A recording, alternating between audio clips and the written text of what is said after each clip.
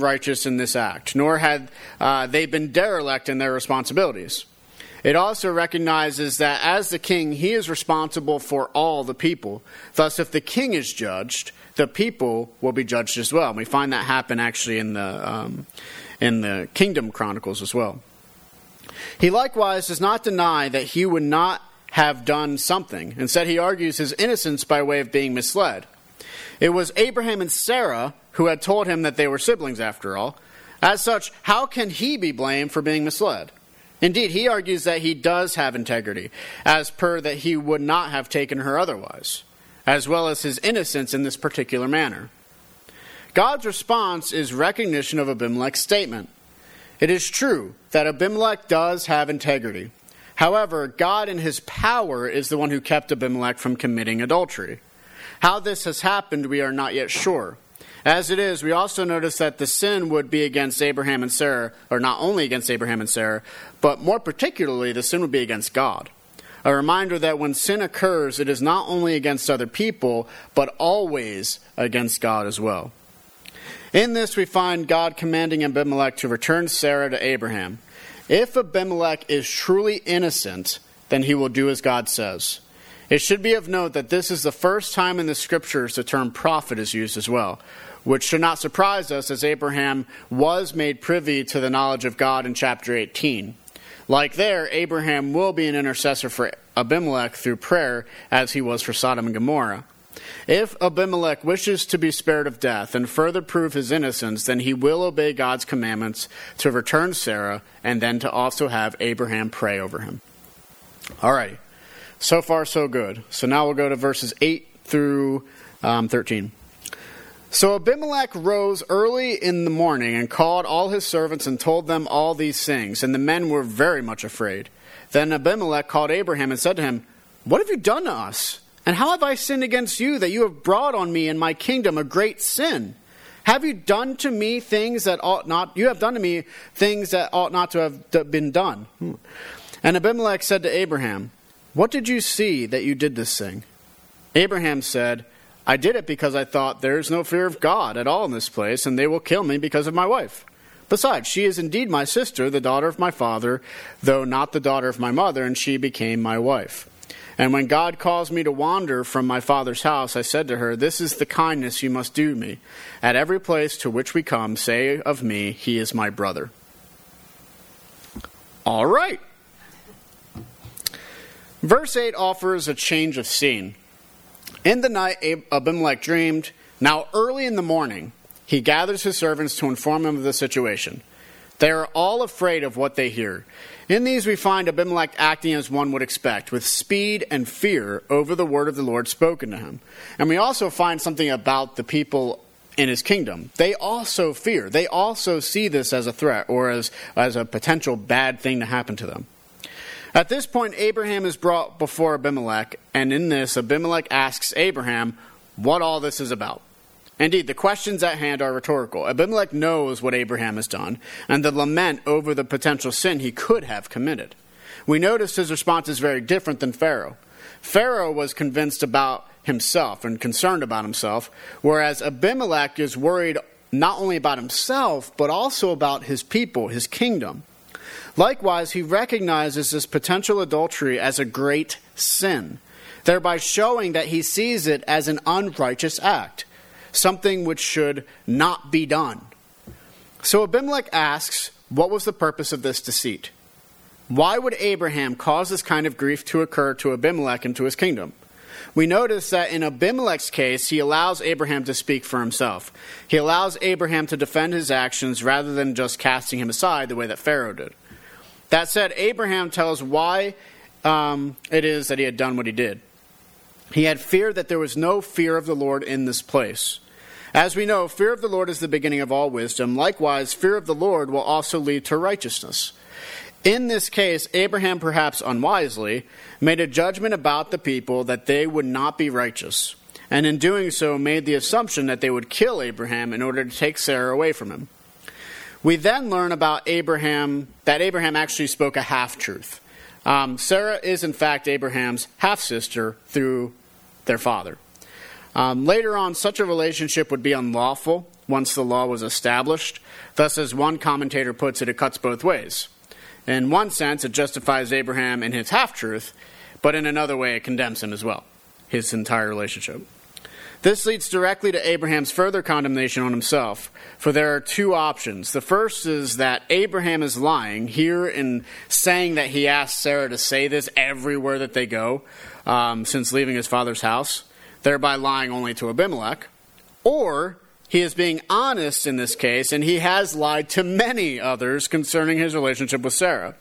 In either case, we find Abraham being less than truthful, and as such, we find his saintly nature isn't so saintly after all. Now we come to the final few verses.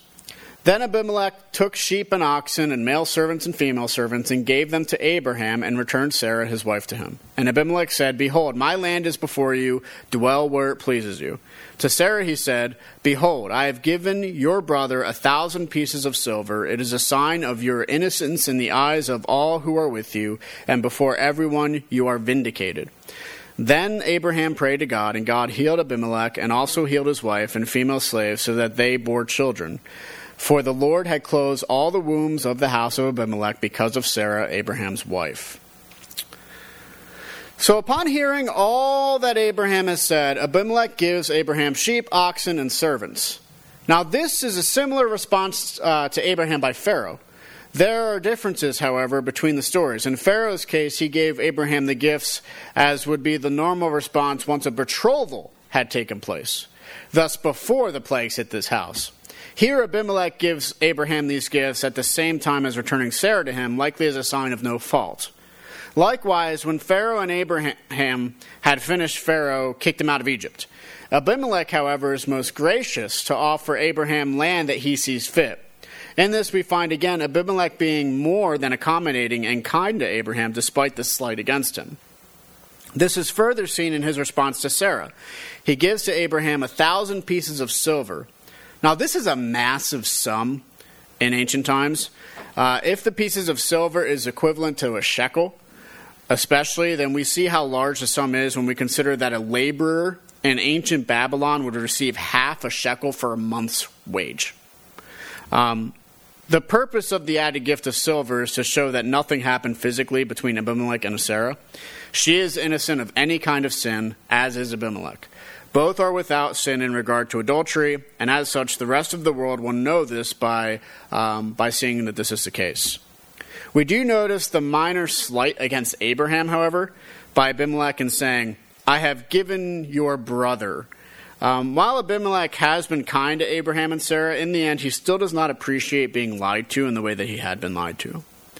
Verses 17 through 18 close out the story by answering a number of questions. The first is, why didn't Abimelech seek out Sarah? The answer is that he was sick. What kind of illness which Abimelech received is unknown. The fact that he needed healing, however, reflects that this was the case. It also says something about the duration of the event. While we read it, it almost appears as though a day or two has passed. In all actuality, it may have been many months have passed since Sarah had been taken from Abraham. Indeed, that the Lord had closed the wombs of the house of Abimelech shows us to be the case. Now, however, Abraham has prayed over Abimelech. He, along with his household, are healed from what God had originally caused. As such, God truly was the one who stopped Abimelech from sinning by giving him this illness, and Abimelech's people were in jeopardy as it wasn't only him, but his people who felt the judgment from God. All right. So the main point of these verses are to show another event which unfolds in the life of Abraham and Sarah. Despite God showing his omnipotence and his omniscience throughout Abraham's calling, Abraham, he still fears. In that fear, he willingly lies to protect himself at the expense of Sarah. God, however, intervenes on everyone's behalf and keeps sin from occurring, thus setting up the stage for the next phase in Abraham and Sarah's life, the birth of Isaac. In this, there are two more things. The first is that Abimelech is not Isaac's father, as per the fact that he never did touch Sarah. The second is that God is able to close and open wombs, just as he had done with the women of Gerar, thus causing us to wonder, can or will he open up Sarah's womb also? All right. So a few applications from this. It is interesting to consider what would potentially happen to Abimelech. We notice how the first thing God essentially says to him is, "You're a dead man." Not only do we find out this information, but we also find out the reason why God would make such a judgment on his life. The reason, because the course he's heading on will cause him to commit adultery. Throughout the scriptures, we're reminded of the important fact that sin leads directly to death. Death occurs because of sin. Romans 3 speaks it plainly, that the wages of sin is death. It is only after Adam and Eve sinned that death seems to be part of the equation. Likewise, everyone who has been presented in Genesis thus far, minus Enoch, has been told to have died. If we remember the statements at the end of each of the genealogies, he had so-and-so, he lived for so long, and then he died. Death is a common theme throughout Genesis. It is a common theme because it keeps reminding us that humanity deserves the judgment which comes against them because of their sin. And that judgment is that they should die, and that they should return to the earth from which they came. Now, it is interesting to consider Abimelech again. If Abimelech had sinned against Abraham and Sarah, if the great sin, as he calls it, actually had occurred, would he be guilty of it? Would he be guilty of the sin if he had been lied to the way that Abraham and Sarah had lied to him? Can God find fault with him for this? The answer seems to be positive. Even if we are duped into sin, it doesn't negate the act. Even if we are unaware that we had sinned, or if we are ignorant of the fact that it was a sin which was committed, it doesn't negate the fact that we are worthy of judgment.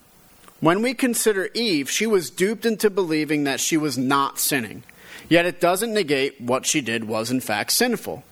Indeed, the law itself deals with these kinds of situations in both Leviticus 4 and 5. We find examples of individuals who sin in ignorance. Indeed, consider one such passage from chapter 5. The Lord spoke to Moses, saying, "If anyone commits a breach of faith and sins unintentionally in any of the holy things of the Lord, he shall bring to the Lord as his compensation a ram without blemish out of the flock, valued in silver shekels, according to the shekel of the sanctuary for a guilt offering. He shall also make restitution for what he has done amiss in the holy thing, and shall add a fifth to it, and give it to the priest. And the priest shall make atonement for him with the ram of the guilt offering, and he shall be forgiven."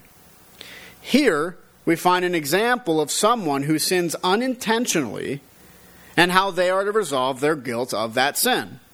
Even if they are unintentional or have ignorance concerning their sin, it doesn't mean that they had not sinned. Thus, they are still to be held accountable even in their unintentionality, even in their ignorance. Why? Because sin is still sin, and as such it deserves judgment. So it is, even if we should sin because of someone else, or because we are tricked, or unintentionally, it is still sin. Abimelech is the perfect example of this. God still would hold him accountable for his actions if he were to go through with this sinful experience. And if that were to be the case, then he would deserve the judgment. That is the point of all of this. Oftentimes we think that those who do not know any better are unworthy of judgment. The problem is sin, again, is still sin. The problem is if we commit sin, regardless if we are aware of it or not, it doesn't change the fact that we are still made guilty. If we should be negligent or lied to or tricked, what have you, once we sin, it is still counted against us. This shows the seriousness of sin itself. Our holy God considers it just as serious to sin unintentionally as intentionally. Both have guilt associated with them, and both bring condemnation. This is also why it is so imperative for us to study the Scriptures and to understand what sin is. Without knowing what sin is, it makes it that much harder for us to combat it, and that much harder for us to root it out in our lives and in our families and even in our communities. It is not good enough to be caught unawares when the Scriptures are there to make us aware of sin. So, be careful of sin. A little leaven infects the whole dough. Be wary of sin. Sin is not good. It is destructive, and it deserves destruction. Be warned to keep watch, to check yourselves, examine yourselves according to the Scriptures, so that we can make sure we're not sinning unintentionally, not realizing we're sinning against God. And that is the final realization about all of this. God does not warn that the sin will be against Abraham or Sarah. No, the sin is ultimately against God himself. Thus, it reminds us that all sin, regardless of who we sin against, is not only against the individual, but also against God. Every sin committed is an offense to God. It goes against God and who he has called us to be bearing his image. Again, be warned. Be careful. Sin creeps in many ways. It might be through a lie. It might be a deception. Don't be deceived. It might be through an unintended bad teaching. Learn good teaching through the Scriptures. We have no excuses to learn for ourselves what sin is, nor do we have any excuses to not seek to mortify, as the Puritans used to say, our sin, to seek to purge the areas in our lives which belong to sin. No, God deserves all of us for his glory. Seek then to get rid of these sins and give yourselves unto righteousness. All right, so if that's the negative aspect of this, there's also a positive, I promise. And while the previous point is one which focuses on a bit more of that negative aspect, we do see this positive about God being the God of life. While it is true that God is fully capable and able to take away the life of Abimelech, he is also fully able to give Abimelech life as well. He does this through intervention. He keeps Abimelech from sinning, and in doing this, his life is spared. Indeed, even when we consider the above verses from Leviticus and how unintentional sin deserves judgment, we notice that there is still redemption for unintentional sin. Through sacrifice, the person who committed the sin can have that guilt taken away. This is the same with those who commit a sin unintentionally and then realize their guilt. Under this circumstance, they too are able to offer sacrifice in order for guilt to be taken away. Thus, God isn't just going to condemn. He allows us to be made aware of our sins and to find redemption from them. This is keenly seen with Abimelech. God not only warns him of impending death, he also informs him how he can keep himself from committing the sinful act and how he can turn away from death. It requires, however, two things on the part of Abimelech. The first thing is actually faith. One might wonder, how does faith play a part in Abimelech's part of the story? Well, it plays a part in the fact that it requires Abimelech's faith to believe that God exists and to believe that the sin is against God, that the sin deserves judgment, and that by being obedient, he will maintain his integrity and his innocence. That all requires faith. So that is the first aspect of Abimelech. Faith is necessary in order for redemption to occur to begin with.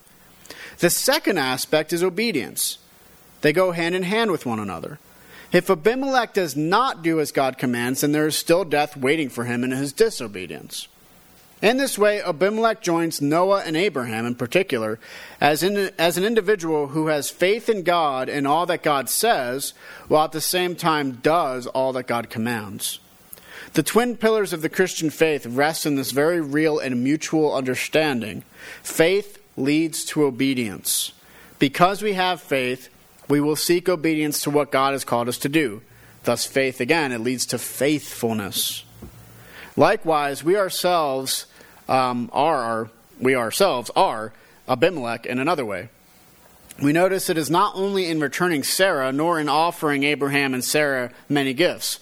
No, it goes further than this. For in the end, Abimelech still needs intercession. He is still in need of a prophet who can pray for him. And it is in this prayer that not only is the judgment abated in regards to death, but also in his illness. In that prayer, the judgment against Abimelech and his people are taken away. Whatever illness was there is no more for him. And God, who had previously closed the wombs of the women in the city, now opens them back up.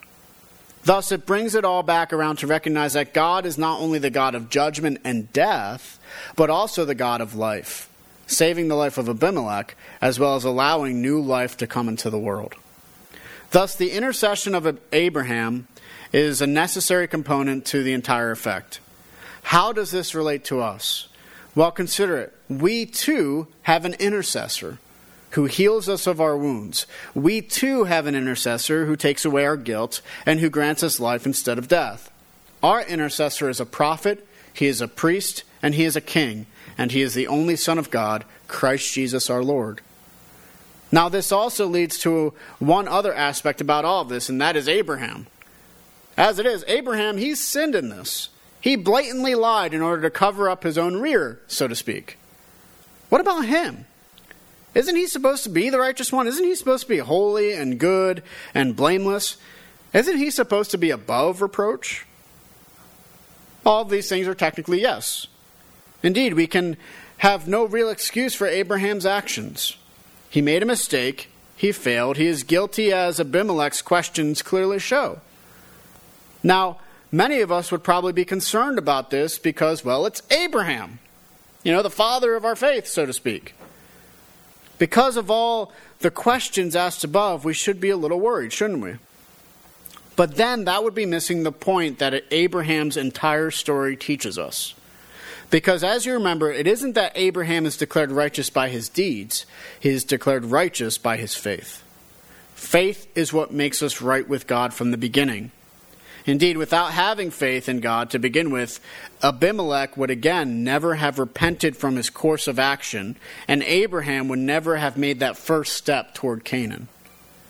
So we need to remember, when it comes to ourselves and to each other, the Christian faith recognizes that it is not what we do which declares us righteous, but our faith, and this faith leads to faithfulness in what God has commanded. In the process, we are going to be like Abraham. We are going to fail, and we're going to fail miserably. But like Abraham and Abimelech, we can learn from our mistakes by God's grace and trust in him to continue to guide us into his righteousness despite our failings. Thus, in Abimelech, we find an individual who would have sinned had intervention not occurred by God's own hand. In Abraham, we find an individual who should know better, who should trust in God, but who doesn't, and then he does sin. In both, we find ourselves individuals who sin unawares, and individuals who sin very aware of our failures. In the end, it is faith which leads us in the right directions in both respects, and faith which brings redemption. Thus, faith is what brings life. Faith brings life because God is not only the God of judgment and death, but also the God of redemption and life. In him we find great fear, but we also find great love and deliverance. In him, then, we can place all of our trust and hope, knowing that it is through him we find this great salvation from death. Indeed, we find this great gift of life everlasting. And so now it comes down to the gospel. And admittedly, there's not much in regards to origins here except... we won't even go there yet. The point is origins. In the end, we have to always go with the gospel and talk about the fact that we are created in the image of God. We have to start here. If we don't start here, then we have serious repercussions for the whole story. It doesn't tell the whole story. And recently, I've come to the conclusion, just this past week through various conversations, that it is very necessary for us to always hear this gospel because this is how we have to proclaim it. If we don't do that, then we come into serious issues when it comes to those outside the church, as well as maybe things that we would want to do outreach-wise. So, origins. We're all created in the image of God. We all have the image of God implanted on us. Every single living person. If you are a human, you are created in the image of God Most High. You're not, as the naturalist would say, just a speck in the universe. You're not like an individual who is just simply some part of the cosmic machine that has no purpose or identity other than to be part of that machine. No, you are created in the image of God Most High. You have worth. You have sanctity to life. You have dignity to life. But then that leads to the problem in much of what we see in today's chapter, sin. Abraham, he first sinned by blatantly lying in order to save himself, thinking that, okay, I can save myself if I lie. What would have been a better response from Abraham there? To trust in God. To trust in God. But as it is, he doesn't trust in God. In the end, despite him doing so many miraculous things in Abraham's life, Abraham decided to turn away from that and to say, okay, I'm just going to trust my own instincts here and go along with what I think is the best course. That doesn't work out, did it?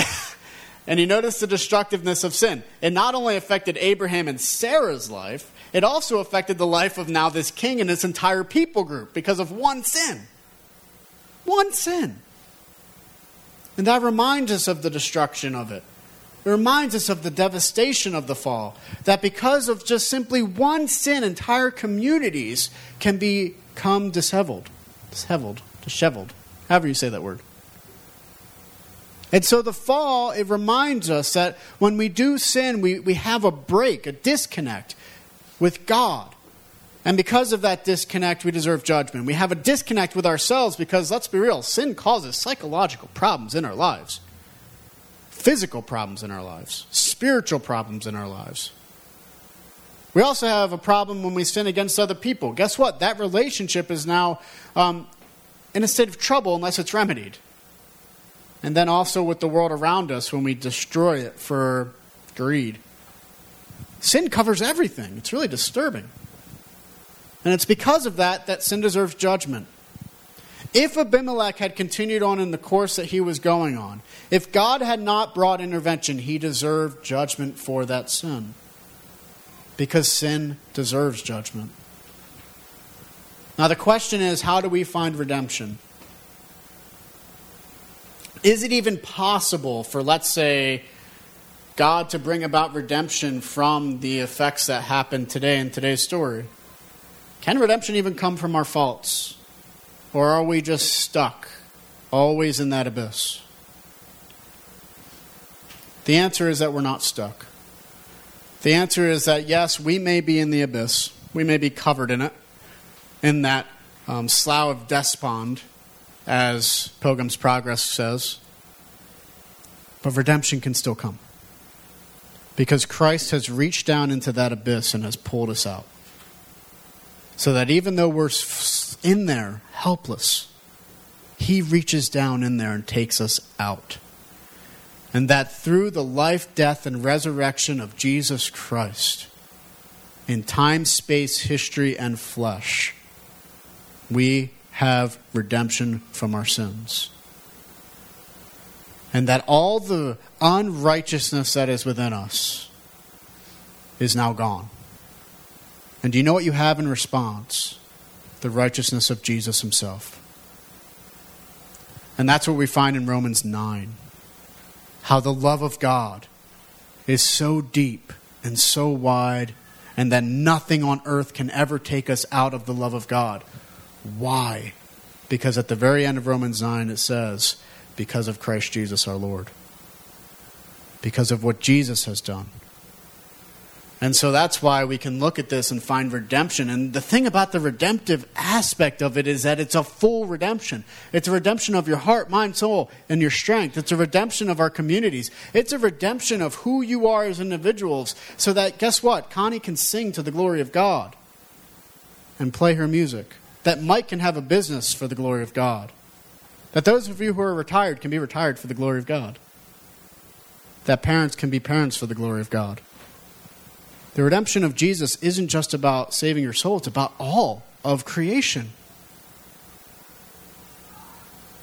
Thus, even here, there is redemption, and we're going to see how God even redeems this story and how ultimately, who's going to come next in the story? Does anyone know? Has anyone read ahead? Isaac. Isaac. So God is able to even redeem this aspect of the story so that Isaac can be born to Abraham and Sarah. How awesome. And ultimately where it's all leading us is to glory. Not our glory. We inherit the glory of Jesus, praise God, because I could not attain enough glory. But the glory of Jesus is everlasting. The life that he grants is everlasting. And so in this, the encouragement from this is to remind us faith first. We need to have faith that God exists. We need to have faith in Jesus Christ. We have to have faith that ultimately judgment will come to those who do not repent of their sins and have faith in Jesus. But that also reminds us, too, that we have to be a repentant people. We have to be people who do turn from sin. It's not enough for us to simply say, okay, I've heard God and I've seen God, I'm just going to keep doing my thing. If Abimelech had done that, he deserves judgment. Scary thought process. But in the end, we know that those who do have faith will turn toward God in repentance. And that's our call. Let us pray. Father, we thank you so much for what you have done through your Son, Jesus Christ, and through the redemption that he gives to us in all aspects and all areas of creation. And Lord, as we continue to live our lives for your glory, we ask that you alone would be praised. And we ask that you alone would continue to redeem us, and that we wouldn't rely on our own strength, but trust in your ability to save us. That we wouldn't be like Abraham and think that it's all up to us to figure it out, but that we can just have faith that you are for us. And likewise, Lord, give us hearts like Abimelech, so that when we see you and when we experience you, that we would turn toward you as well. And that we wouldn't run or flee, but that we would seek to look for righteousness. This world is in need of righteousness, Lord. It's in need of a people who follow after you. Let us be that people. We thank you. In Jesus' name we pray. Amen.